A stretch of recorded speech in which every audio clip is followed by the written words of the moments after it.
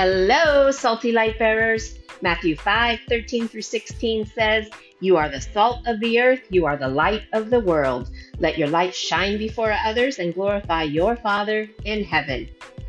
As Christians, we desire to glorify our Father, but too often we stop short and we fail Him.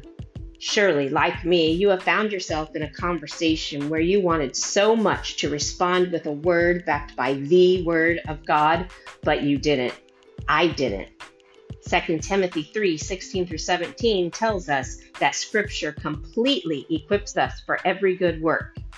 It is time for us to speak up and respond to the evil that shouts, invades, and offends us daily. I am Gina Gerbich, and I invite you to join me in using God's Word to create divine disruptions in our world.